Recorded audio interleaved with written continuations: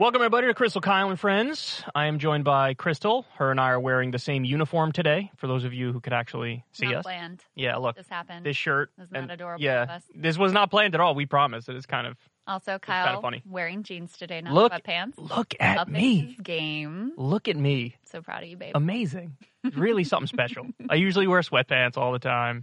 Still wearing slippers, What's the though. occasion? I don't know. I just saw the jeans first when I woke up. Gotcha. I was like, I guess I'm going with that. So in a weird way, the laziness led me to the jeans. Gotcha. Yeah. Does that make sense? Yeah, that makes perfect sense knowing you. So anyway, guys, we got a great show coming up for you. We're going to be talking to Matt Bruenig of the People's Policy Project. He is awesome. Honestly, he's one of my favorites. And when Marianne Williamson becomes president, I will make sure that he's an economic advisor to her. Just a brilliant guy. Yeah. I want to get into socialism with him and a bunch of other stuff. He's done some phenomenal work over the years. And he just started actually doing videos on his YouTube channel. They're really good. Yeah, highly recommend people go to Matt Bruenig's YouTube channel. He's a very clear thinker. Yeah. Very clear, analytical thinker. So a lot we want to talk to him about, and I want to get his thoughts on some of the things that Biden threw out this week in terms of policy proposals in his State of the Union. So, yeah, excited to talk to him. Yeah, looking forward to that. We've been working on getting him on the podcast for a while. Yes, we have, yeah. So got a couple things I want to get to. Before I do, just real quick mention, did you guys cover on Breaking Points the Seymour Hersh Yes. thing? So correct me if I'm wrong, but the findings were that, like, it was the U.S. who blew up the Nord Stream pipeline, right? That is what his report says. Now, caveats, single anonymous source. Okay. And I've seen some people who know a lot more about the way the military works and the chain of command and whatever that were calling into question certain pieces. However, the motive for the U.S. to blow up the Nord Stream pipelines always made way more sense than the motive for Russia to blow up their own infrastructure. Yeah, I mean, I've seen a lot of skepticism online, and I'm kind of baffled by it. Because I don't understand. It's like, obviously it was, I don't buy the Russia's blowing up their own colossally profitable pipeline. I think that's silly and goofy. Yes. So it's got to be, I thought, honestly, Ukraine, but then you told me they don't really have the technological capability to pull something like that off. And so then I thought, well, who else is on that, this side of the war? Right. And then you think U.S., you floated UK maybe. Right. So I don't know why there's so much skepticism, to be honest. Well, I mean, this is a result of propaganda. But even beyond, like, just, okay, if you think about the motives, the U.S. motive makes a lot more sense than Russia denying themselves. Not only this is a critical source of revenue for them, but also a critical point of leverage for them. And that's why it has always been, the U.S. has always been like, I don't know if we really like this pipeline going to Germany, because they didn't like the idea of them having this access to sort of cheap Russian gas. And so it was always a bit of a strategic, iffy spot for the U.S. And then once you end up with this war, then they're worried that it's going to be weaponized by Russia. So anyway, the U.S. motive always made more sense. But even beyond that, you've now had multiple reports come out saying, we didn't find any evidence of Russian sabotage. So don't you think if there was even a little bit of an indication, the U.S. media would be all over, hyping up, okay, we found X and Y and Z that could potentially point to Russia. So they haven't found any evidence of Russian sabotage. I don't know if the way that it happened, that's laid out in great detail in the Cy Hersh piece, is exactly how it went down. But even, let's say it wasn't the U.S., let's say maybe it was Ukraine, maybe it was the U.K., anyone who's on the NATO side of things, ultimately, it's the U.S. We're the ones who are running this, who are driving this train. We're the ones who have the capability. We're the ones providing the intelligence. So even if it was Ukraine, they're not doing it by themselves. We're providing the training. We're providing the resources. We're providing the intelligence gathering, et cetera. So that's kind of how I've always looked at it. It's just a scary situation overall. And to get, some degree of verification that it was the U.S., it's like, it's an act of war. Can everybody kind of reel it in a little bit here? Like, I'm very sympathetic to the arguments on the pro-Ukrainian side of like, look, we were invaded. Yeah. They were the aggressor. Therefore, by definition, almost anything we do in response to it is defensive because they invaded us. We didn't invade them. I'm actually very sympathetic to that argument. But, where it gets very murky and sketchy and questionable is when you have the United States, a giant nuclear-armed superpower, now doing not just proxy war stuff, war stuff with another nuclear armed state, then all of a sudden it's like, well, then Russia can turn around in kind and be like, well, I don't want to overstate it here, but equivalent of some sort of Pearl Harbor-like attack somewhere and say, hey, you guys had it coming, you attacked our pipeline, or whatever. You know what I'm saying? Like, it just opens up the door to more, like, this is the tit-for-tat escalation everybody warned about from the beginning. Correct. And it's a terrifying, terrifying scenario. I mean, I know it's unpopular to say at this point in time, but, like, you got to get to the negotiation table. You got to do it ASAP. You got to de-escalate this thing because the stakes are just way, way, way, way, way, way, way too high. Yes, and at the same time, Zelensky was just in the UK.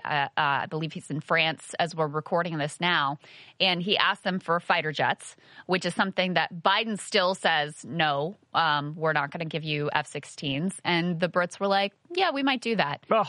Yeah. Here's what happens. He always says no. Biden says no initially, and then like 5 months later, he quietly does the thing he said no to. Yes. Which is like if you stood by the no, because again, remember, guys, the reason why he does that is to try to make a clear distinction and be clear to the Russians that, like, look, we're only providing quote unquote defensive capabilities. We are so far beyond that. Well, yeah, because it's been mission creep. It's been, well, we'll send you that, then we'll send you this, then we'll send you this, and then so like it's just a scary situation. And I want everybody. And by the way, we didn't even plan to talk about this issue. I just wanted to bring it up as a quick question to her. Yes, I mean, listen. In terms of the Seymour Hersh piece, number one, for people who aren't familiar with this is a Pulitzer Prize-winning journalist, especially for his reporting on the My Lai massacre. But he has had other blockbuster reporting. Some of his work has been called into question more in recent years. This particular report is based on a single anonymous source, so you should take all of that into context. But zooming out from the specifics of this piece, the U.S. motive makes a lot more sense than the Russian motive. They have not found any evidence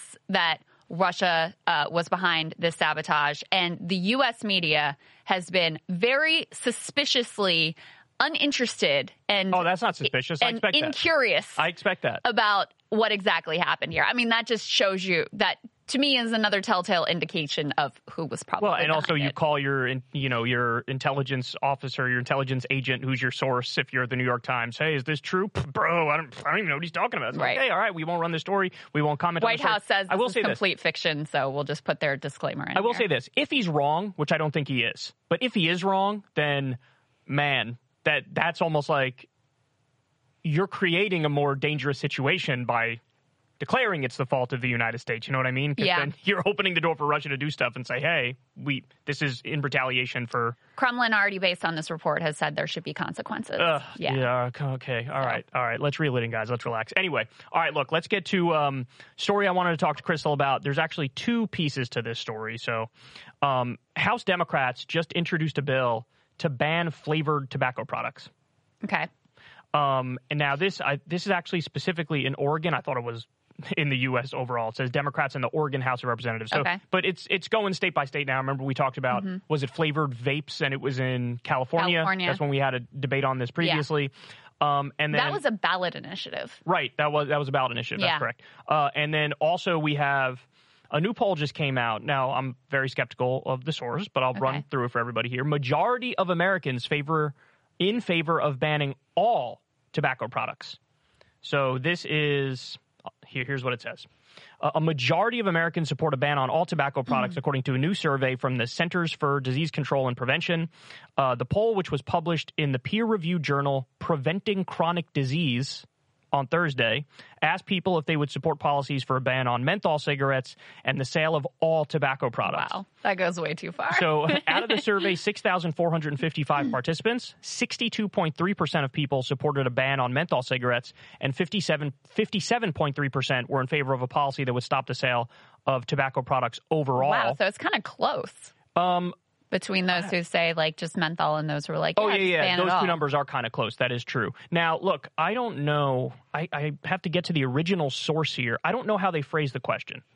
But suffice to say, like, the journal, like, ending diseases or whatever this thing was, preventing chronic disease, that strikes me as, like, you're fishing for this response. You know what I mean? So how did you word the poll? Yeah. I mean... Maybe also, though, I mean, Americans in general, their opinions on like legalizing drugs and substances are not great. Outside of marijuana, where people have shifted dramatically and are like, all right, guys, come on, let's open up. Let's let people buy this. Let's let them use it recreationally and certainly medically. Alcohol too, by the way. People love their alcohol. Of course. Oh, yeah. yeah. I mean, yeah. And that's like, culturally sort of like grandfathered in. But if you ask about harder, quote unquote, drugs, heroin, cocaine, etc., public opinion is not on your side. So it wouldn't like shock me if you did have a majority of Americans who were like, let's just ban all nicotine tobacco products. I mean, I would like to see more polls because I am skeptical of this. I'm not denying that it would be somewhat close. Yeah. But my instinct is to say I bet keep it legal is winning in most polls. So much like drug war propaganda. It's really... Well, no, see, what's interesting with cigarettes is we've been all on every part of the spectrum when it comes to cigarettes. So there was a time when literally there are old ads where doctors prescribe cigarettes. I'm not even kidding. They're like, this thing is great. It's going to help you. It's going to clean out your lungs. It's refreshing, invigorating. And so that used to be the propaganda where it was just, and bought and paid for by big tobacco. They would run these ads talking about this stuff. They'd have doctors on the payroll. And then, it sort of got to a place where it was viewed as like health neutral. Like, it's not good or bad, it just is. Yeah. And then it got to a place where it was like, no, this is actually really bad and killing really high numbers of people. I mean, what was it, like 400,000 a year, something crazy like that? I don't know the numbers. But, I mean, what I would guess is going on here, to the extent that this poll reflects real data and real public sentiment, one thing is cigarettes in particular have become, like, associated with lower class. So this is, again, like major evolution, but now they're sort of like associated with lower income people. And so there's more judgment and shame around that versus like, oh, a glass of wine, there's nothing wrong with that, or other indulgences of wealthier classes. So that's one piece. And then I think the other piece is a lot of parents freaking out about their teenage kids vaping. So tobacco kills more than 400,000 Americans each year. Wow. That's great. That's a huge number. Huge number. So, is that all like lung cancer? Or? I mean, I could try to dig into the specifics here. Probably emphysema, lung cancer. That's wild. Also, but yeah, I mean, this is like, in terms of lung cancer, certain cancers get a lot of research and a lot of attention because they're seen as not being that person's fault.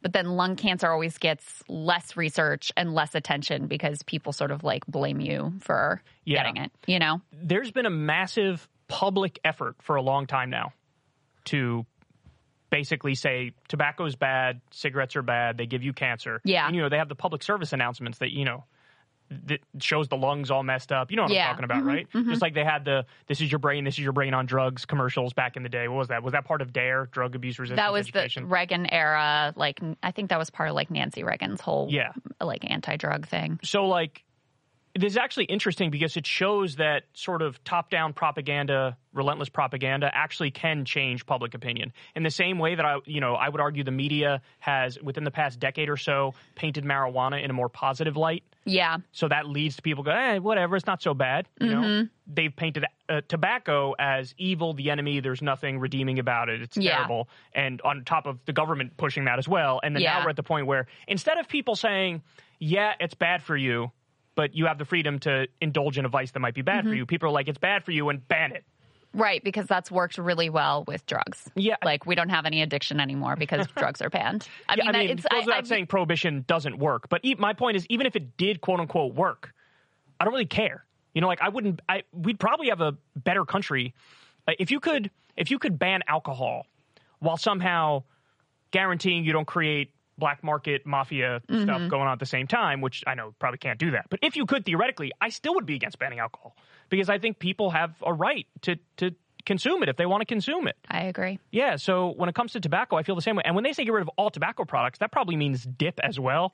Now, what I don't support is like what the tobacco companies were doing that they got raked across the coals rightly for back in the 90s, which is lying to people about the health impacts. Like, I mean, that has to be part and parcel of any regime where you have, an ability of people to make whatever choices, even if they have negative health consequences, is you have to understand what those health consequences are and not be lied to and propagandized. Definitely. And like, banning cigarette ads and things like that, especially to children, like I'm good with all of that. I agree with that too, yeah. But to completely ban all tobacco, no, that goes way too far. Do you think eventually, within the next 10 or 20 years, cigarettes will be banned in the United States? You don't think so? Here's still the thing. Too much money being made there. We've been trending in that direction for so long now, and most of the revenue for the tobacco companies now comes from developing countries. The only way it would happen is if they really switch to like either their profits are coming from marijuana or their profits are coming from vaping, and they sort of like let go of cigarettes as like this isn't really that profitable for us anymore. But You're saying it has too much of a foothold. The companies have too much of a foothold. They make too much money, too many lobbyists. Because the pendulum has swung so much already. They've made them so much weaker than they were. And now you see state by state, they're sort of cracking down more and more. I think eventually you're going to see, probably in the very near future, you'll see a ban in a state. Yeah. And then eventually it'll creep to more states. And then eventually it'll be talked about federally. You do have trends in the other direction too, though. Like, for example, marijuana legalization. Yeah, but that's what I'm saying. These are different things. These things are in conflict with one another. But they're not. Okay.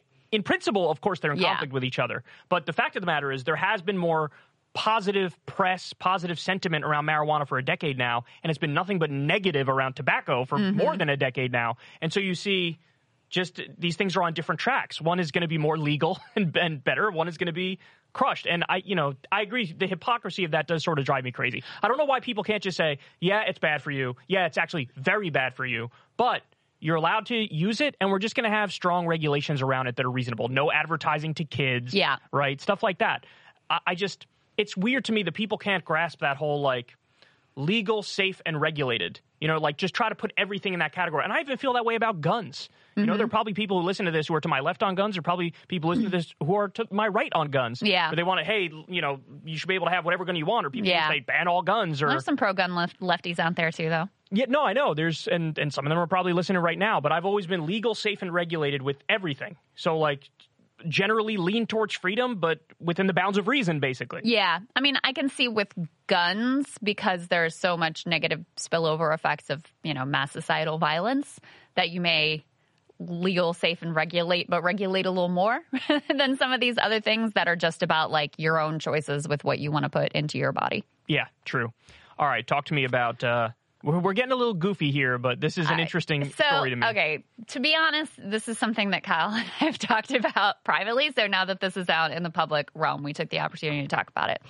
Madonna performed at the Grammys. Now, did I watch the Grammys? No, I did not. But apparently there was a lot of commentary about her appearance. And we can go ahead and put up some of the images. She was performing with Sam Smith and what's the other? No, she didn't perform. She was she just introduced them. Yeah. Okay. So she looked a little strange. The cheeks, the lips are puffy. Her face just looked really different. And this sparked a lot of social media commentary. I'm reading from the New York Post. One viewer tweeted, "Madonna who? That can't be her, can it? Grammys, I really wish Madonna never touched her face," another said. There really was no reason. She was going to age beautifully. She's always been beautiful. And they said, hashtag stop playing with y'all face. I like that. Another lamented, Madonna doesn't even look like Madonna. Who was that so awkward? Okay, so that was the response because she does look strange. She has now responded, and she called these comments ageist and misogynistic, and said, let me get that. Here, I'll read it for you. You got it? Once again. Instead of focusing on what I said in my speech, which was about giving thanks for the fearlessness of artists like Sam and Kim, many people chose to only talk about close-up photos of me taken with a long lens camera by a press photographer that would distort anyone's face. Once again, I am caught in the glare of ageism and misogyny that permeates the world we live in. Girl, it wasn't the camera lens. So yeah, give me your thoughts on this. So here's the thing. Madonna can do what she wants. We were just talking about, like, ability to put whatever you want in your butt. Go. If this is what you want to do and you want to, like, filler in the lip and the face and whatever else is going on, go ahead and do it. It's not hurting anybody, etc. However, I do, as I age, look at this as like a cautionary tale because she's holding on to it so hard, like this identity of herself as this 80s, 90s sex symbol, pop star, like her looks and her appearance apparently being so central to that identity. I sort of agree with the sentiment of the person who tweeted, like, don't just let yourself age naturally. You would actually look way better. You would actually look, way more natural. And there's nothing wrong with aging. It's going to happen to anybody. So when I look at it, whatever, she could do whatever she wants, but no judgment there. But I hope I don't hold on to it that hard. It's just kind of sad. Yeah. Look, my rule is you can't do stuff that is sort of extra and not expect people to talk about it and react to it. Correct. So, for example, I have blonde hair right now. I've had it since Halloween. It originally started because we were doing Zach and Kelly. Mm-hmm. And I was like, oh, this will be fun. Did it. And then we look at it, and I think, I kind of like it. And you thought, you kind of like it too. Yeah. And so we said, all right, let's just keep it, right? Now, eventually for the wedding, I'm going to put it back because we don't want to look back and say, oh, that was like, what were we doing? Whatever. Yeah. What was I thinking? Right? But honestly, after the wedding, I might go back to it. Yeah. It also hides the white really well. So, but I understand that since I'm doing that, at least 50% of the people are going to be like, you look like a dunce. Like, you look dumb, you look stupid. This is Eminem, some 14-year-old girl type stuff. Yeah, Slim Shady, Slim Kyle, whatever. I can't do this. And then when people react, you're like, oh, how dare you? Got it. It is what it is. Yeah. It's par for the course. Yeah. And so for her to act like offended, what do you expect? Nobody to say anything, or people only to give you positive reactions? Well, and it's also just not true to say ageist and misogynistic. That's not true at all, because a lot of the people were saying, you were beautiful before and you'd still be beautiful if you didn't do this stuff. So it's not ageist, it's not misogynistic, and if you're going to do something that's extra, expect an extra reaction. That's just what it is. Yeah, and I mean, listen, I do think women tend to get more scrutiny for their appearance and more like judgment over it and like whatever. But in terms of the age, in a sense, the critique was actually the opposite of ageism. It was like, stop trying so hard. Just, it's okay. Let yourself age. It's fine. Nobody's going to think any less of you. And so it was in a sense a pushback against this attempt to stay forever young and, use whatever fillers, injections, et cetera, to achieve this look, when in reality, you're making yourself look kind of freakish ultimately. This is a great point that I want to stress for people. This is an indication. Her reaction and what she's done is an indication of, in this society, we value youth and looks over other things that are virtuous. As you age, you usually gain wisdom about the world. You have experience about the world. These are things where there are societies where they revere the elderly, because like they've been through stuff, they know stuff, we can learn from them. In this society with old people, we're just like, shut up and get in the home, grandma. Like, step aside, you're actually getting in the way here. Yeah. And so she is hanging on for dear life to her youth and her looks. And like you said, trying to go back to 80s and 90s sex symbol Madonna. And it's like, if you defined yourself through those things to begin with, big mistake. Because there's a great old saying, beauty is a short-lived tyranny. Somebody could be super good looking, but you know what? It's going to go away, and it's going to go away pretty quickly in the grand scheme of things. And then what do you have if all you cared about was your looks? Yeah. The only thing about yourself that you put any effort into was, how do I present in terms of how do I look? There are other things that are more important. It's more important to be well-read. It's more important to be a good person and treat others well. There's so many other things that create a fulfilling life. And clinging for dear life onto, beauty or looks or youth, it's just a hollow pursuit, and you're always going to end up feeling vapid and empty at the end of it. Yeah, and in the end, she is sort of manifesting exactly the result she didn't want to manifest. That's right. Yeah. She went through whatever she did to like look this way so that people would not say, oh, look at Madonna and I don't like how she looks, right? Right. And instead she got exactly the reaction that she didn't want. And I mean, the first part is just so sad, claiming that this was because of a particular camera. Come on. That's not true. No. Come on. It's not true. It's not true. So anyway, yes, we should value other things. The other thing with famous people that I've heard that I think kind of sticks is they kind of get frozen in time from when they achieve their fame. So your like self-conception, your maturity, your growth, everything sort of gets like frozen in place at the moment that you become this big global superstar. And I feel like that's also kind of reflected in here and how hard she's trying to be like, no, I'm still that girl. Yeah, there does seem to be some truth to that one, huh? Yeah. It's one of those things where it might not be true, but then you think about it and you're like, nah, that's true. Yeah. Anyway. All right, guys, let's go ahead and dive into it now with Matt Bruenig of the People's Policy Project. Check it out. Matt Bruenig of the People's Policy Project and the Matt Bruenig YouTube channel. Thanks for joining us, man. We appreciate it. Thanks for having me.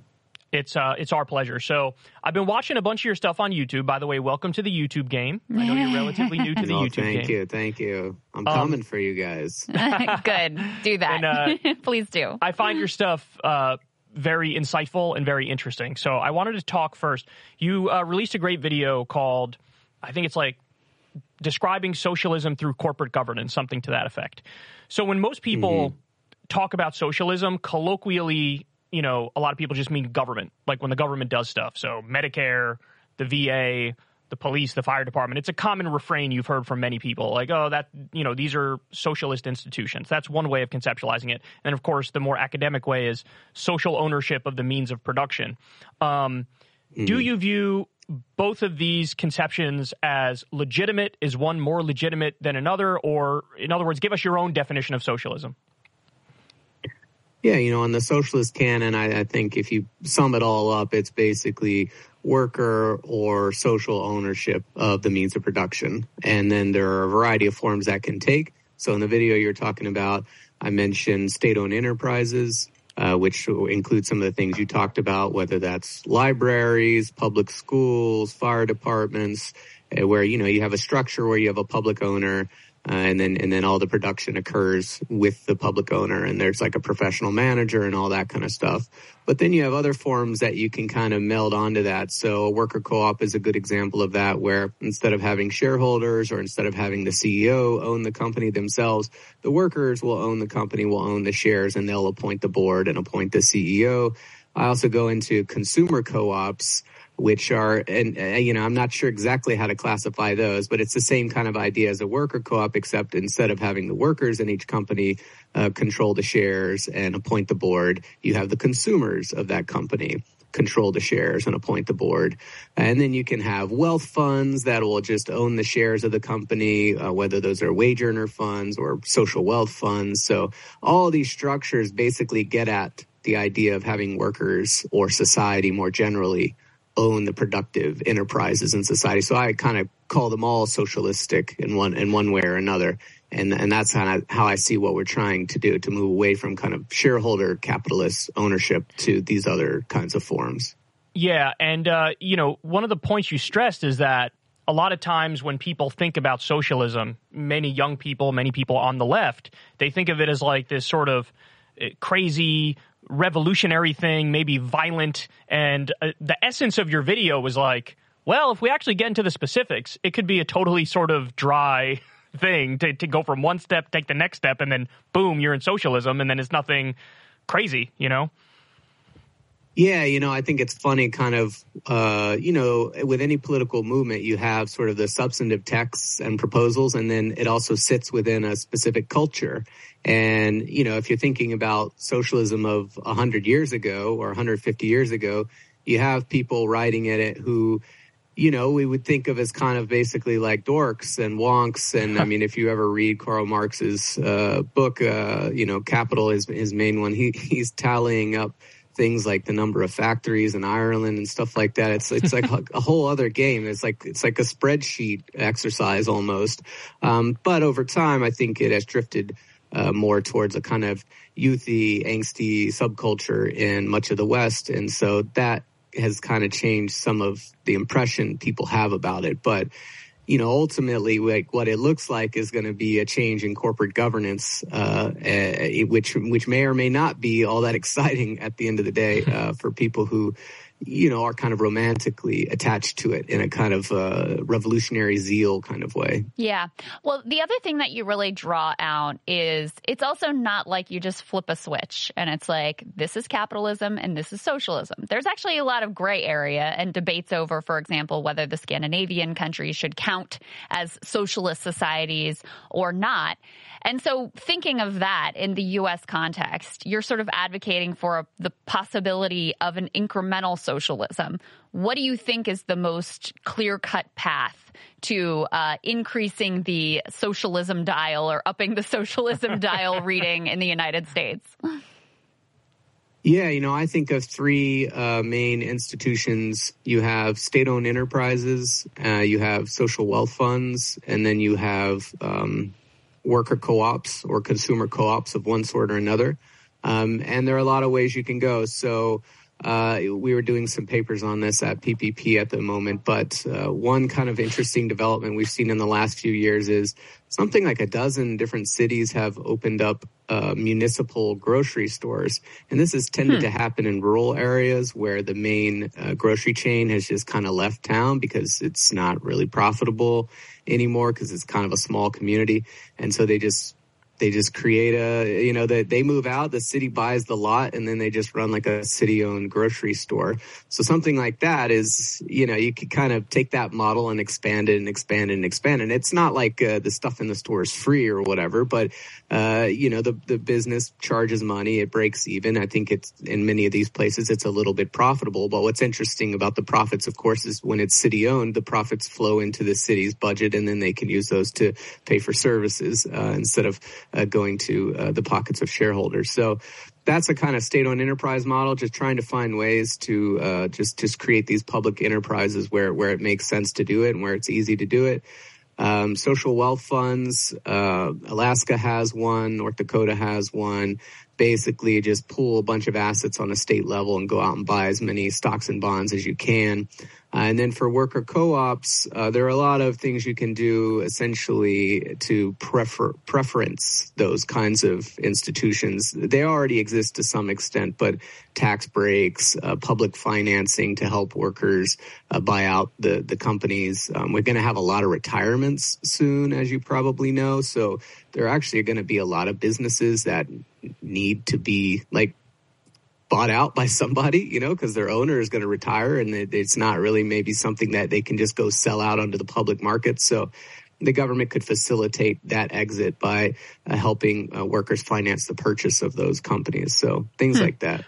So one of the things I find interesting about your philosophy is that you are a big advocate of state-owned enterprises. And I feel like a good way to conceptualize this is there are some people who are socialists who believe in like a statist model of socialism, which would be state-owned enterprises. And then there's like an anti-statist model of socialism, which would be more like worker-owned co-ops, bottom-up, just take an individual productive unit entity and then socialize that, like socialize a company. Can you explain to everybody why it is you prefer more the statist model of socialism, why you prefer more of the state-owned enterprise route as opposed to worker co-ops? I know you're not an opponent of worker co-ops, but I know you happen to prefer state-owned enterprises over worker co-ops. Yeah, so if you think about a worker co-op, you would take a company, and it's only the workers in that firm that get to own the company and have some say about what it does. With the state-owned enterprise, the government, which is elected by everyone, it gets to kind of pull the levers at the top. And so I tend to prefer this just as a general matter, right? I don't think the only people who have an interest in how a specific company operates is the workers in that firm. There's also the consumers. There's also the public generally. If the firm is polluting, that hurts everyone. So I think everyone has an interest in how companies operate. And so if you only operate, with the workers in each firm, you exclude a lot of people. There are also a lot of people who don't work at any given time, right? You have people who are retired, people who are disabled, people who are stay-at-home parents. And, those folks, I think, should also be involved in the governance of the economy, or at least have some say through their vote in government. Aside from that, worker co-ops, I think, are a little bit they're a little bit ill-fitting to the way people actually navigate work. People don't stay in the same job over and over again for the rest of their lives. The average person, I think, switches jobs over 10 times between the time they start, enter the workforce and exit, and in their 50s and 60s. And so I'm not sure they really have an attachment to this specific company they work for, nor am I sure that we want to encourage them to have an attachment to the companies they work for. I think we want people to move between companies if they see better opportunities or jobs open that they would be good at doing. And if we tie them to the firm they happen to work for, then that is cut down. So I think a social ownership makes more sense. There's also an intermediate stage way of doing this, which mid-century Sweden attempted for a little bit, which is you could have all the workers in each sector own all the companies in each sector. So like all the grocery store workers would own all the grocery stores through like a collective fund. So, you can kind of mix and match these things as you see fit. But I tend to think as society-wide as you can make it is the preferable kind of way to structure it. Matt, there was a bipartisan proposal recently, I'm sure you saw, to create a social wealth fund to fund Social Security. What did you think of that idea, and how does that fit into some of the things you're talking about here? Yeah, I thought it was an interesting idea, a good idea. We wrote a paper in 2017, I think, called Social Wealth Fund for America. And one of the proposals in the paper was to have the government essentially borrow money and then use the money to build out a fund. The government can usually borrow at quite low interest rates, though not at the moment, I don't think. But for a long time, the government was able to borrow for 3%, 4%, whatever. But public equities generally return something like 10, 11% on an average year. So if you borrow money at 3% and you invest it at, 10%, you can make the difference between those as revenue. And so it's kind of a free money type thing that takes advantage of the government's unique ability to borrow money that other actors don't really have. So that's kind of how they are proposing it. So I think that's a good idea. Now, I think you need to make sure that you distinguish this from efforts to turn Social Security into personal investment accounts and things like that. Now, as I've read the proposal, that's not what it looks like. It looks like it's just a fund. There's no personal accounts that people have in the fund. It's just kind of like a moneymaker, a revenue generator for Social Security. And I think you also need to make sure that you don't give the fund off to, say, Wall Street to manage, because then they're going to extract fees out of it that are going to cause you to lose revenue that you don't want to lose. So don't give it to BlackRock. Don't give it to Vanguard or State Street. You can manage that fund in-house publicly. That's how Alaska does it.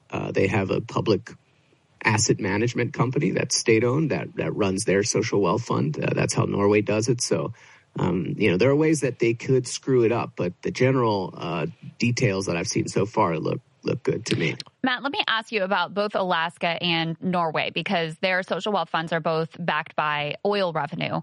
Now, obviously, over the medium to long term, we want to wind down fossil fuel extraction.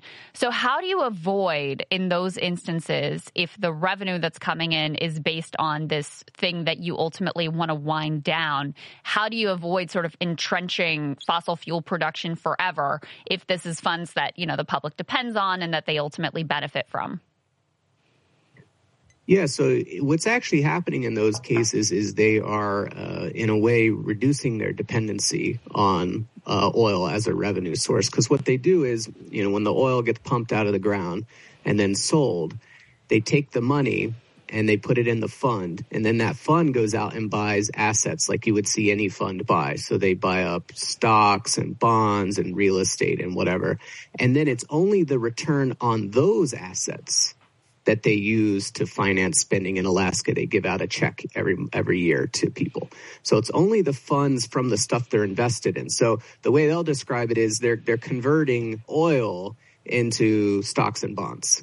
And stocks and bonds live forever. The oil does not live forever. So you could cut the oil production out of Alaska and Norway tomorrow, and the funds would continue to generate income into perpetuity because they have essentially converted the oil into stocks and bonds. So when I have a conversation with somebody on the right, or when generic lefty X has a conversation with somebody on the right, if you bring up socialism, the sort of knee-jerk reaction is like, or communism, bring up socialism or communism, you hear like, well, what about the Soviet Union? That was a disaster. Or, they bring up Venezuela as the go-to for a lot of people on the right, or Cuba in some instances. And usually the response from a lefty is like, well, that's not real socialism, or that's not real communism. Number one, do you buy that? Number two, what would your answer be when talking to somebody on the right if this is how they react when you bring up socialism or communism? Yeah, what people like to do with this, of course, is they want to label countries that haven't done well. They want to attach, socialism to that. And then if a country has done well, they want to attach capitalism to it, or vice versa, right? So it's a kind of a jockeying game, right? So I wrote a piece actually a while ago when people were talking about Venezuela when it took its dive recently. And I believe the piece was titled something like, Norway is Venezuela on steroids or something like that. If you look at what Norway and Venezuela are very similar countries in terms of how they are composed. They both have a lot of oil. The oil sectors make up something like 13 to 15% of their GDP, depending on the price of oil on any given day, I guess. And they had state-owned oil companies. The Venezuelan one was PFDSA, and then Norway we have Statoil. And so to the extent that they are socialistic, they're structured, similarly. The difference is that in Norway they use their oil revenue to build this huge fund, which now controls something like 50 to 60% of all the wealth held in the country is owned by this fund that came initially from oil. In Venezuela, they just spent the money, immediately. And so when the oil price fell and collapsed, Venezuela sort of fell and collapsed. When the oil price fell and collapsed in Norway, they drew a little bit of money from the fund, to kind of patch things over, and everything was fine. So, it's just really kind of how you manage it. It's got nothing to do with, state ownership of oil or state ownership of oil companies, because we see both countries have that, and both countries have similarly sized oil sectors, but one managed it well and one didn't. So, as a follow-up to that, what do you make of the response from people? Like, when I think of the problems with, say, Cuba or Venezuela, two things pop into my mind. The embargo and sanctions and the authoritarianism are the two things that pop to mind when I think of, like, hey, why have some of these countries gone off the rails a little bit? If you get rid of the sanctions, get rid of the embargo, whether it be on Cuba or Venezuela or both of them, and you limit the sort of authoritarian nature of, say, Fidel Castro's government with crackdowns on the media, et cetera, I feel like that would the countries would thrive a lot more. Is that a fair analysis, or are there things I'm missing? Yeah, I think, it's hard to disentangle a country's economic performance from what one of the major superpowers is doing to it, right? And that's a problem you have across the board, whether the country is nominally socialist or capitalist. If the U.S. is not happy with what you're doing, it finds ways to undercut you. We actually saw this. We're seeing this right now with China. I don't know what exactly you want to call China at this point in terms of its economy, but the U.S. in the last year has taken measures to basically make it impossible for China to produce semiconductors in the country, just as a kind of economic warfare kind of thing. And it did that for Cuba for so long. If Cuba could run an economy similar to some of the other sort of island nations over there, it would probably have a big tourist economy and be a much richer nation than it is.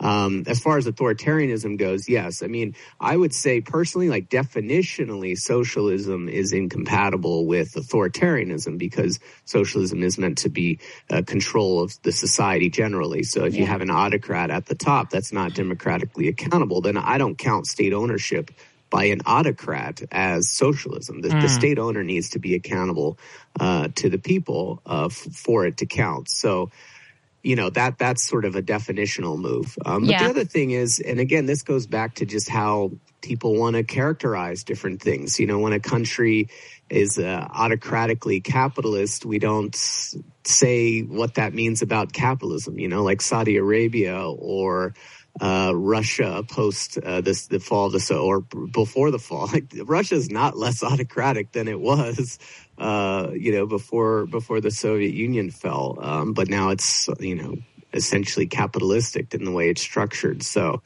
that happens in any kind of economy, and so the evil is the authoritarianism. It's not who happens to own the shares of the companies. If socialism is definitionally incompatible with authoritarianism, is capitalism definitionally incompatible with democracy? Capitalism is definitely incompatible with democracy, at least as it's defined, it's I would say maybe incompatible is the wrong word. Capitalism does not make it necessary, does not require that the ownership of the economy be democratic. It allows the ownership of the economy to be held by a very small group of people. In the United States, the top 10% of people own 75% of all the wealth. When it comes to stocks, it's which represent ownership shares in company, it's even more concentrated than that. And that's what you've tended to see in like Western capitalist societies, where we have data where we can measure these kinds of things, is that the ownership and control of the productive enterprises tends to get concentrated in the hands of a very small number of people. And there are reasons this happened that are just inherent in the way that the system works, where money begets money and the rich can get richer because of the way investment returns work. So capitalism, I would say, is very open to that and does tend towards that outcome and doesn't seem to see that as a problem. So. I mean, doesn't that sort of inevitably lead to a slide away from democracy? Because if you have increasing wealth concentrated in the hands of a few, almost inevitably they're going to capture the political system. So you have a situation like we have in America today where, yeah, we have democracy, but if you actually look at the wishes of the people, for example, for a higher minimum wage or for, like basic gun legislation, things that have hugely high stock bans, right? 80% of the public wants this and it is never going to happen in Congress. Isn't it sort of inevitable that in a capitalist system of the sort that we have, that you're always going to slide towards that outcome of less and less democracy? Yeah, it becomes, I think, very hard to insulate inequality in the economy from inequality in the electoral system and in the political system. And of course, inequality in the political system is anti-democratic, right? The whole idea of democracy is one person, one vote. We all have an equal say. But if we have very unequal amounts of money and very unequal levels of control in the economy, then it's not really equal say in the electoral process, because these things are impossible to disentangle. And you see this all the time. I'd say the most recent, most egregious example of this was when they were passing the Inflation Reduction Act. There was a revenue raiser in there, which was going to close the carried interest loophole, which is a loophole that Wall Street bankers use to not pay income taxes. And one senator, Kirsten Sinema, held out to make it to where they couldn't close that loophole. And she is, that's where she gets a lot of her campaign finance money. She's like one of their big patrons, if you will, or I guess they are one of her big patrons. And so, yeah, I think that's a good point as well. It's not just that capitalism is undemocratic in the economic sphere, but that bleeds over into the political sphere as well, unavoidably. Yeah, Crystal, to your point, I feel like that's a legitimate concern that a lot of people have, but I would argue, and this gets back to the social democracy argument, and is it a net good or will it always inevitably slide back into like laissez-faire capitalism? Mm-hmm. If you have a constitutional mandate for clean elections and no private campaign contributions, and so you totally separate the corporate money and the billionaire money from, buying the politicians, in that scenario, I do think you can kind of have a democratic check on capitalism, but the issue is capitalism by its very nature is hierarchical, and their companies are like little tyrannies. I mean, you have the owner at the top. And actually, this is a good question to ask you.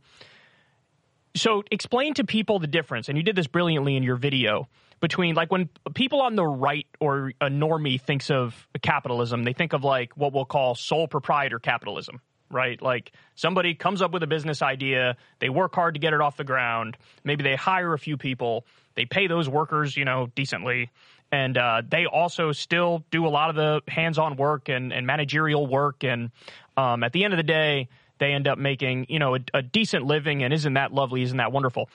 Explain to people the difference between that sole proprietor capitalism, which I just described, and shareholder capitalism, which is very, very different. Yeah, so the main difference is whether the person who manages the company is also the person who owns the company. And like you mentioned, anytime you kind of read a right-wing book about this or watch right-wing documentaries, or I'm sure there's tons of YouTube videos about this, they like to focus on businesses where the owner of the business also manages the business, because in that case, it's a little bit hard to disentangle what part of their income is because they're just a good manager who's running a business, and that's not an easy thing to do, and what part of the income is just profit from the fact that they happen to own this company and they're kind of able to squeeze money out of it just through that ownership. It's very hard to disentangle that if the owner is the top manager, is the CEO. But that is not, in fact, how most of the economy is organized. Most of the economy is organized through these shareholder firms where the owners are shareholders, and then you have a professional CEO who is not an owner. And the shareholders collect, the lion's share of the sort of money that comes out of the firm, at least sort of like if you take executive compensation plus profit. Profit far exceeds executive compensation. So in a kind of shareholder company, it's very easy to track, who is making money without doing anything because it's the shareholders. They don't do anything. But in a proprietor kind of model, it's hard to disentangle that. So let me ask you in a roundabout way to weigh in on a debate that Kyle and I have kind of been having here. When you think about Barack Obama and you think about Joe Biden, who of course just gave his State of the Union this week and laid out what he's done and what he thinks about what he's done and what he thinks it's achieving and what he hopes to achieve in the future, where would you put the socialistic dial for Obama versus You love this Biden? Dial. Turn the dial of I like the socialism dial to hot. concept as well. I think, I like I think people go too much on a binary with that, and that leads to a lot of problems. That's right. I would say no real progress at all on either front, frankly, when it comes to socialism. You can one did more or less than the other, perhaps. But, you think about Obamacare. I guess with Medicaid expansion, that was a big expansion of public insurance. But the main, thrust of Obamacare with the private exchanges and people have to go buy private health insurance, that did not increase public ownership. And then with Biden, if you look at the Inflation Reduction Act, it's basically subsidies to consumers and businesses to try to get them to kind of privately organize a more green economy. And I'm sure it'll have some effect in that direction, but you don't see additional public ownership or control coming out of it. It doesn't look like to me. So I think they both kind of are pulling levers within the market, but not approaching it in any sort of socialistic way. Is Biden a better president than Obama? It's I don't know. Part of that's hard to tell because, they don't act unilaterally, right? So how much credit do you give to Biden versus Obama versus Congress? It does look on paper like Biden had a tougher, a tougher schedule, if you will, to use the sports metaphor, because Obama had 60 votes in the Senate and then 59 votes in the Senate and unified government. Biden was operating with a 50-50 Senate. So the fact that he got what he did get through in that environment it probably makes him more impressive, I guess. So some of the things that Biden name-checked as his accomplishments thus far, the bipartisan infrastructure deal, the Inflation Reduction Act, the CHIPS Act, the PAC Act, some of the things that he wanted to, he talked about re-upping the expanded child tax credit. What do you see as, when we look back at the Biden presidency, as having been sort of the most impactful, the most transformational of the policies that he's done thus far, or are all of them just kind of nibbling around the edges and ultimately forgettable? There's just going to be those two big bills, I think, the infrastructure bill and then the Inflation Reduction Act. That's pretty much it. But those are significant, they'll make a significant impact on climate. We'll get some new bridges and roads and whatever else out of the infrastructure thing. But the sort of welfare state stuff, like the stimulus that we had, the American, ARPA, the American Rescue Plan Act, that the thing he passed right when he got in.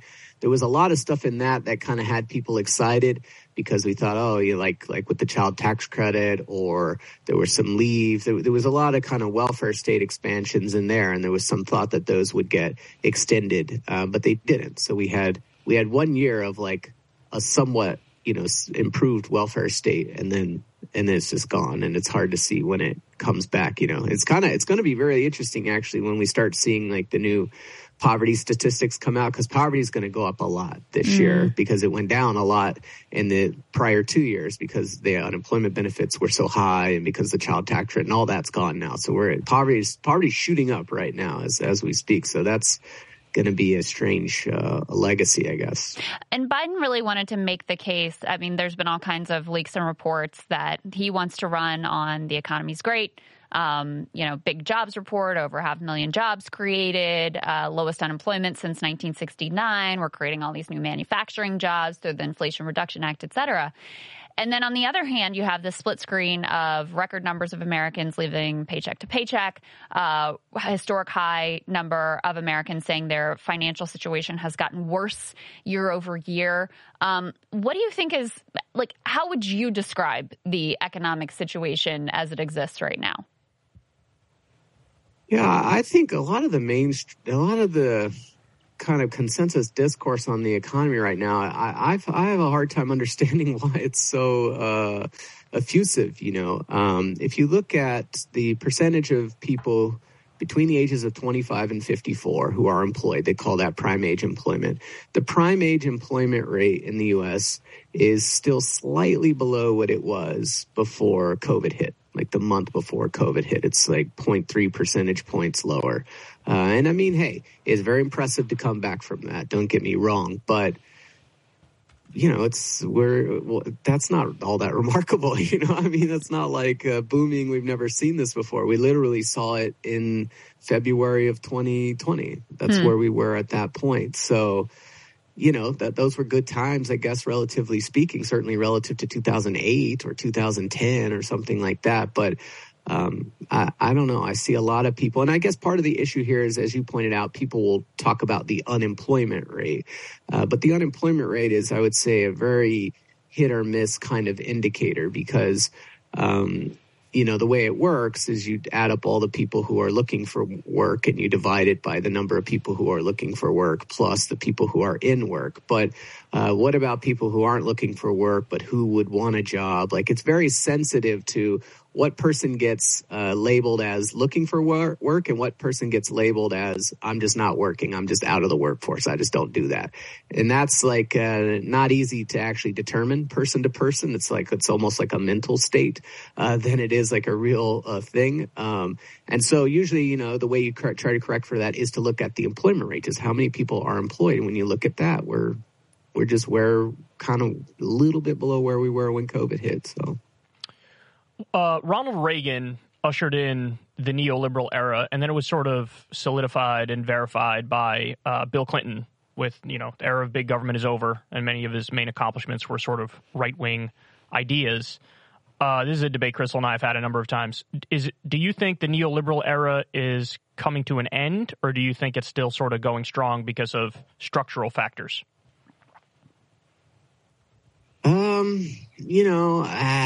I think it's at the moment still coming strong. I think in the economy, the big things when I think about neoliberalism are essentially threefold, right? The first is the welfare state gets kind of chopped back, or we get more like sort of work requirements, things like that are very kind of suspicious of people just kind of getting benefits because they're going to be lazy and they're not going to go to jobs and that kind of thing. And it seemed like we were moving away from that a little bit, with the child tax credit, because they made it to where everyone could get the child tax credit, even if mom and dad didn't work. But then they snatched that right back, right? A lot of the proposals in the Build Back Better bill that didn't pass, the big welfare state proposals, which people would kind of say, we're turning a new leaf. If you looked at them, they all kind of had work history requirements, right? So the only way to get parental leave is if you had worked a certain amount in the prior 9 months and earned a certain amount in the prior 2 years. The only way to get child care benefits is if the parent was engaged in certain kinds of activities, which included work or drug rehabilitation or whatever. So, we didn't really see a whole lot, except for universal pre-K, which they basically just didn't even put any money towards in the bill. We didn't really see anything that was just kind of like old school social democratic welfare, where you're just like, if you got a kid, here's some money. If you got a kid, here's some time off. If you got, there's all these other little rules in there meant to kind of nudge people to work. And I feel like we haven't fully overcome that. The other part of neoliberalism is, of course, the smashing of organized labor. And in general, kind of liberalizing labor markets so that you don't have as many work protections and things like that. That's supposed to create flexibility and dynamism and whatever. We haven't really turned the leaf on that. The labor movement is still very, very small, shrinking pretty much every year. Labor union density fell once again last year. And then you have the public ownership. We never really had that much in the U.S., but they did have it in other countries, and there was a lot of privatization that occurred. And I haven't seen a whole lot of turning that around in the countries that did it just yet. So I think those three prongs are still pretty powerful, though people are a little bit more, willing to do some things to some economically populist things that they may not have been willing to do in the past, but without crossing those three lines. So this might be a harder question to answer, but do you see there having been a sort of cultural shift? I mean, you see certainly young Americans less freaked out, but they were less subject to the Cold War era propaganda that would make them just instantly be like, oh my God, socialism, that's terrible, that's awful, that's bad. So you have that happening already. You also have seemingly some cultural shifts, post-Trump and certainly post-pandemic about Americans' relationship to work. Support for unions is at an all-time high, even as union density continues to fall. You do have these inspiring examples like the Amazon labor union, the Starbucks workers, and the public really being on the side of these organizing efforts and in a quite a bipartisan fashion. So even though the policy landscape hasn't really shifted in the ways that you're specifying, do you see signs of a potential cultural shift underneath the surface? Yeah, no, I think you hit it right on the head there. Especially among the young, right? I mean, to think Bernie Sanders, he kind of rose to prominence among the young as an explicit socialist.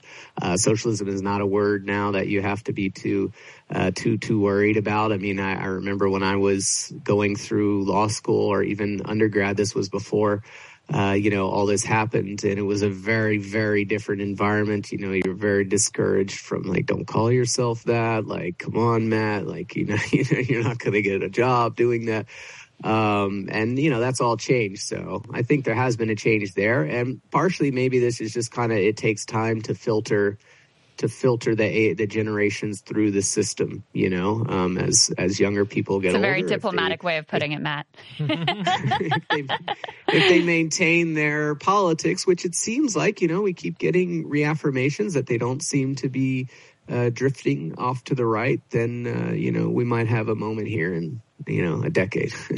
So I want to ask you about another great video you did was about what's called the success sequence, which is this trope that the right likes to bring out to basically try to shame people who are in poverty as if it's some sort of moral failing on their part.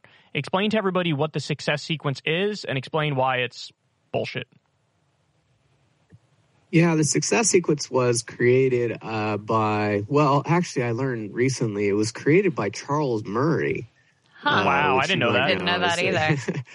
I didn't know. Someone showed me. Oh, he actually came up with this a few years before. Everyone attributes it to Isabel Sawhill and Ron Haskins at the Brookings Institute because they published what seemed like the first paper, and everyone always cites back to it, but in a book, he actually mentioned these three things as well. So, that's not a great starting point, I wouldn't say. But, it's this idea, whenever people are talking about poverty, to say, there's an easy way to avoid poverty, right? You just got to follow these three steps.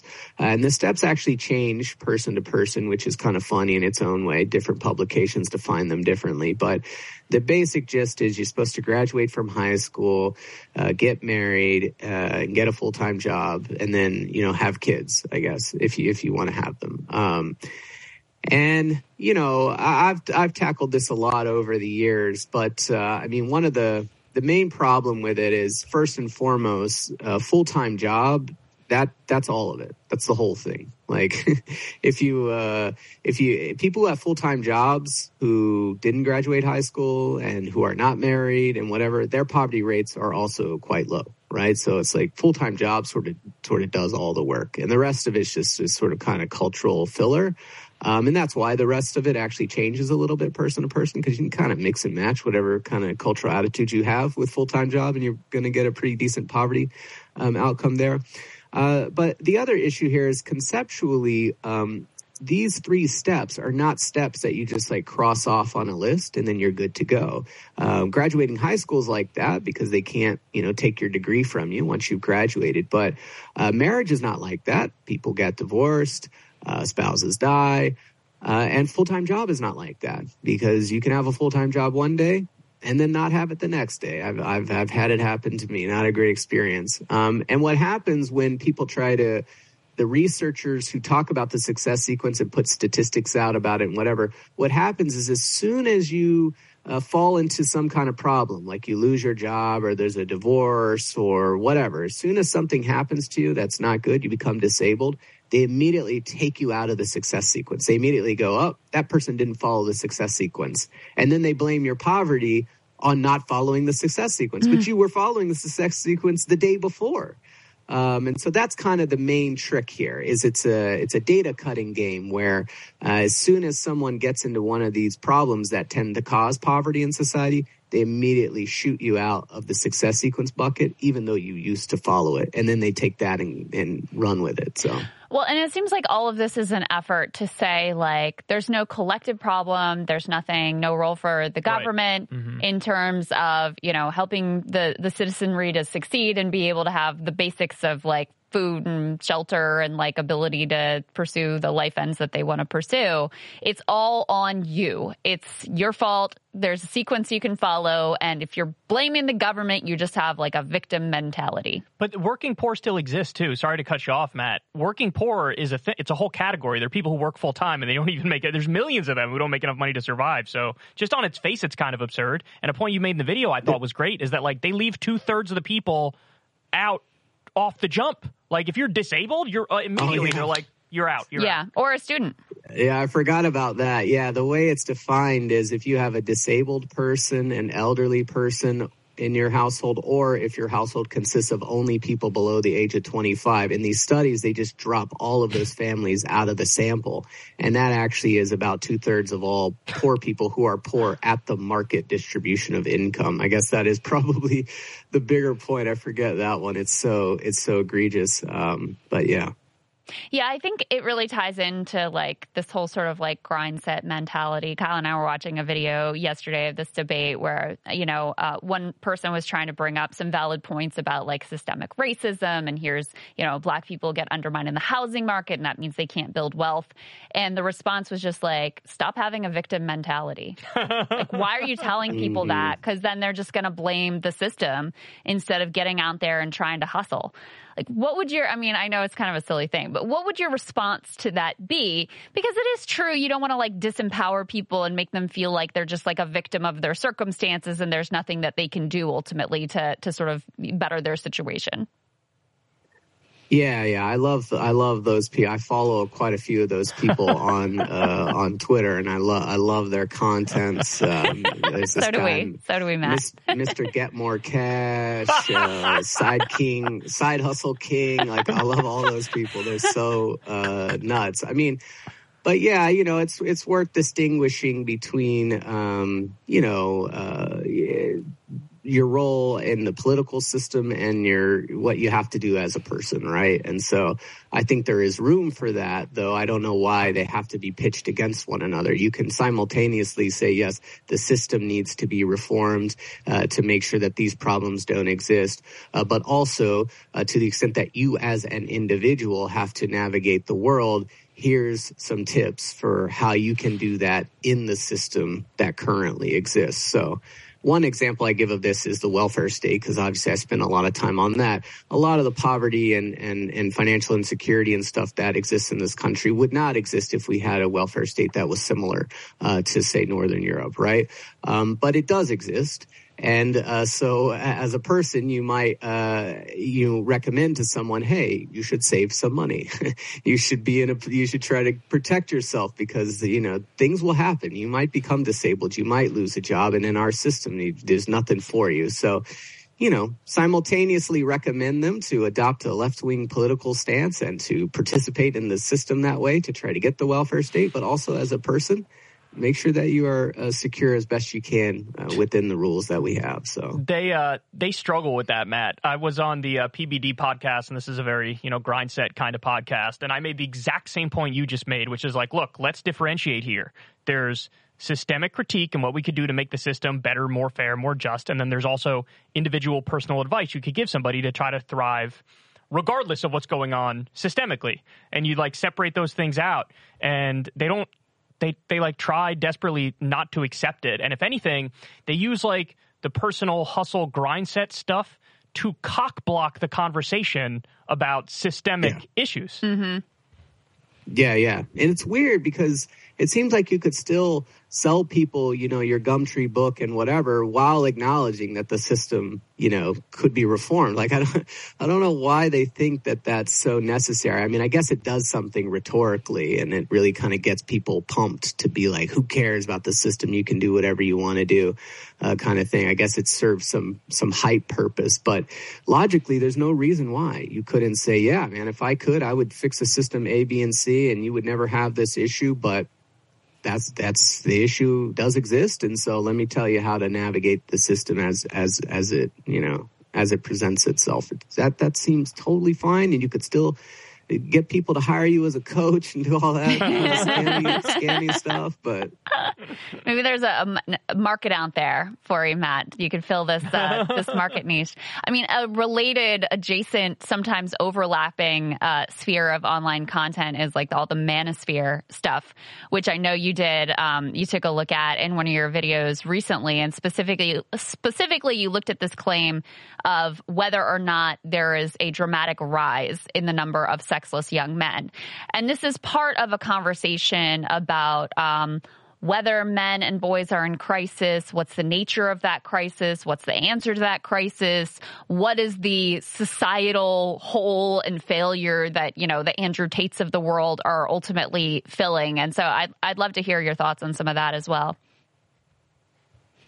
Yeah, I'm still formulating those. I'm trying to figure out how to, do that piece by piece, because I watch that stuff and I think it's entertaining. I can definitely see why people are entertained by it, but I don't really.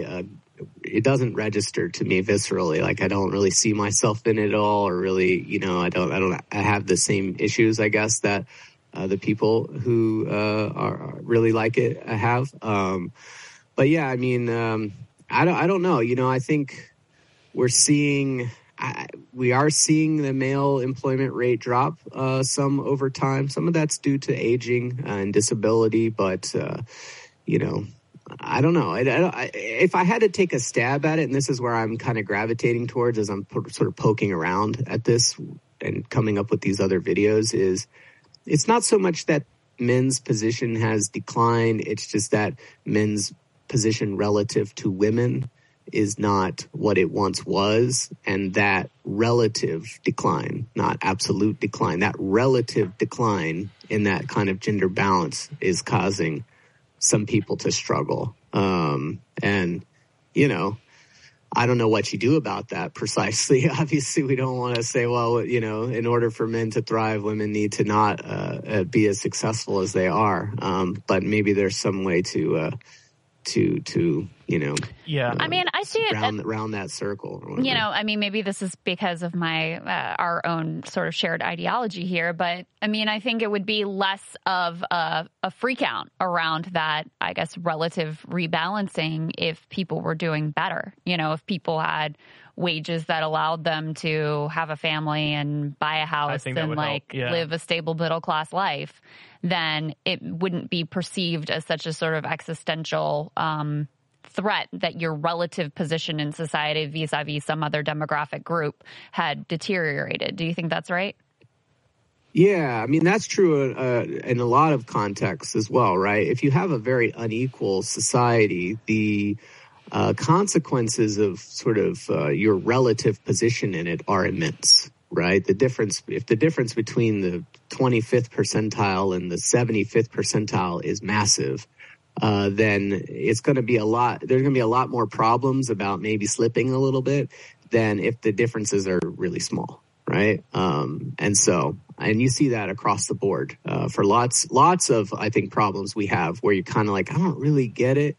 You often find that that's the issue. So to give another example, the anxieties that people who have high amounts of income, people in the top 10%, the anxieties that they often have for themselves and for their kids, despite being really well off, I think a lot of that boils down to them being able to see how low the bottom is and realizing that they could fall there. There's nothing that would stop you if you lost your job to fall there. And there's nothing you can do with your kid to guarantee that they're not going to wind up there necessarily. You can save money and stuff like that, but they might wind up there as well if things don't go well for them. And so I think shrinking the gap between the different positions in societies go a long way to making a lot of people mentally healthier. Yeah, I mean, that was kind of like the core terror underneath the Varsity Blues scandal, right? Where you have all these wealthy people and Lori Loughlin and whatever who were willing to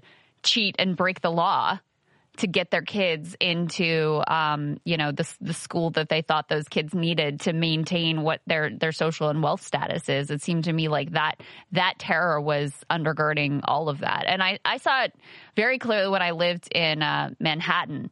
And you had all these, super wealthy families and moms and whatever. And the amount of terror they had around like their kids' success was kind of shocking to me, to be honest with you.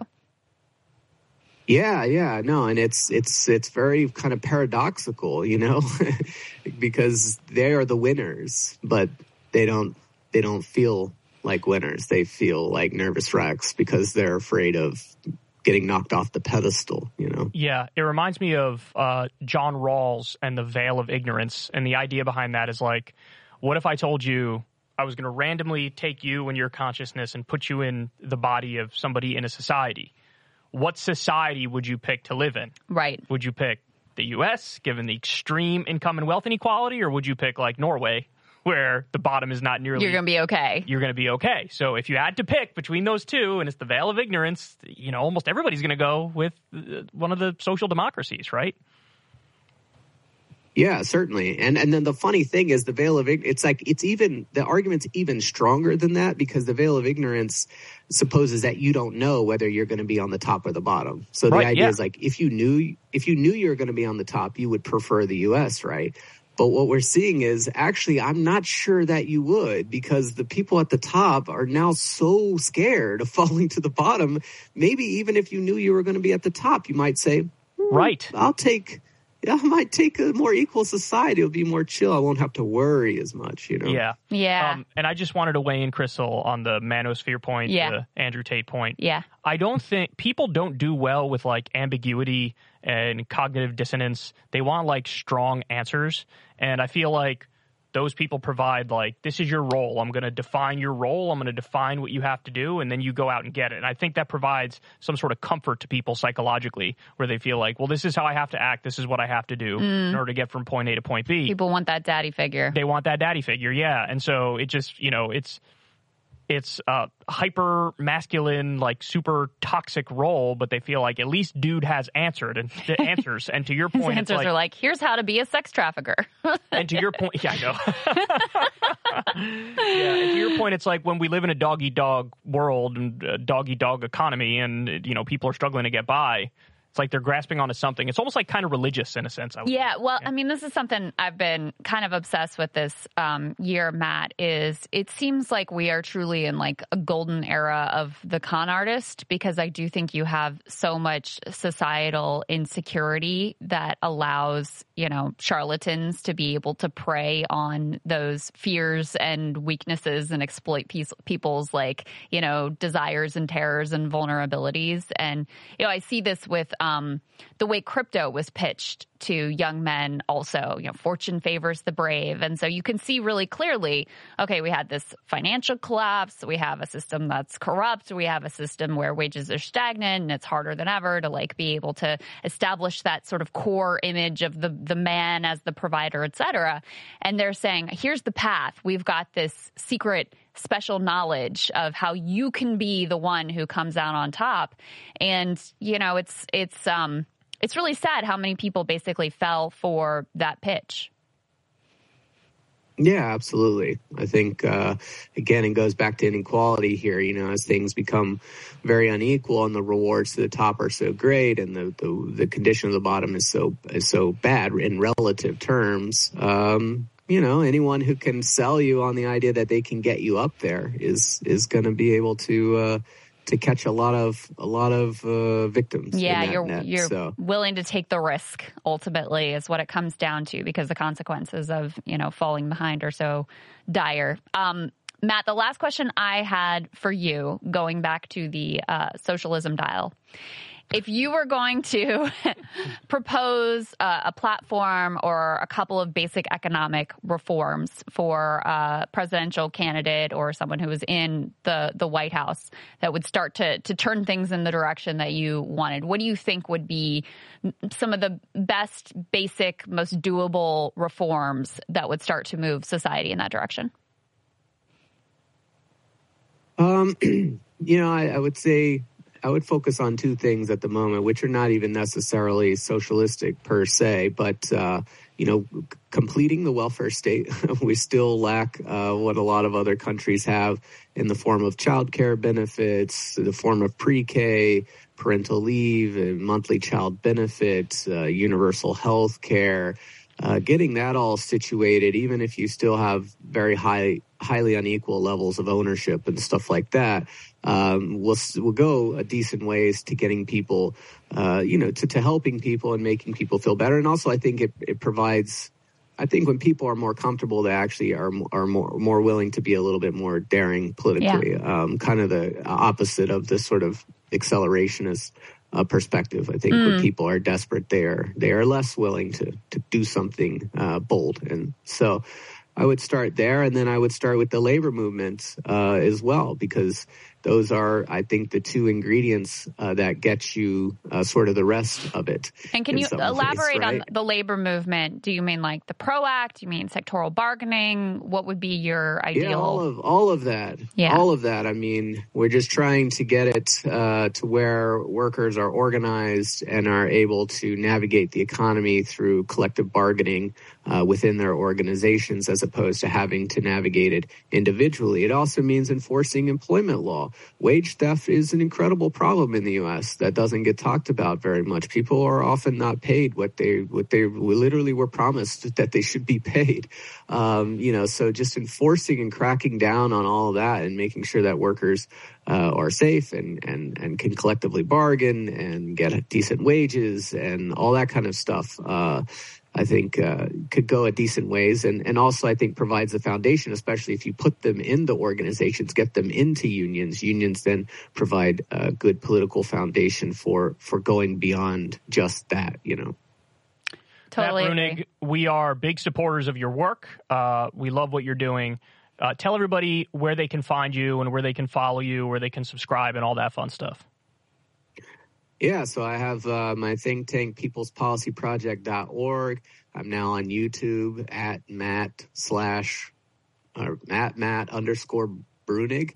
And I also have a podcast, The Bruenigs, with my wife, patreon.com/The Bruenigs. So. Another brilliant thinker there. Awesome. Keep up the great work, Matt. Thanks for joining us.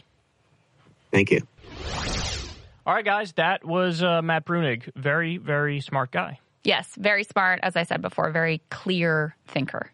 Has thoroughly thought through his arguments and policy approaches, and it's sort of like very unemotional and rational. And it was interesting when he touched on there at the end, how he's saying he believes in like the opposite of the accelerationist approach. The accelerationist approach is basically like once everything get worse before they get better, then people will freak out and it will get better. And he's like, no, actually, it keeps getting worse and worse and worse. What happens when things get worse is people clamp down. They're even more terrified. They're even more fearful of change. And I think that's probably closer to reality. Well, here's how you know accelerationism is BS. if it were true, after George W. Bush's presidency, things would have gotten a lot better.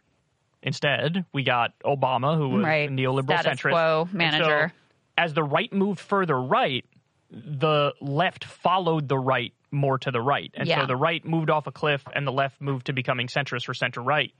And that's how you know accelerationism is garbage. Like when you do bad things and you're persistent in doing bad things, that doesn't make it more likely good things will happen. Yeah. It makes the status quo more bad.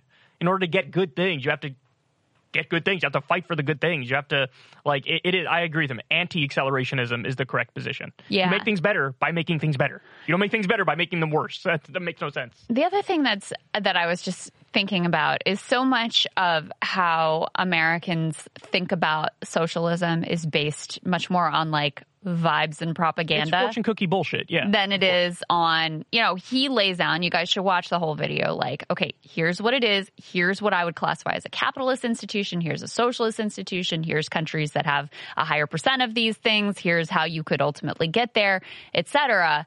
And, there actually is, if you ask Americans about, like, how do you feel about socialism, you get one response.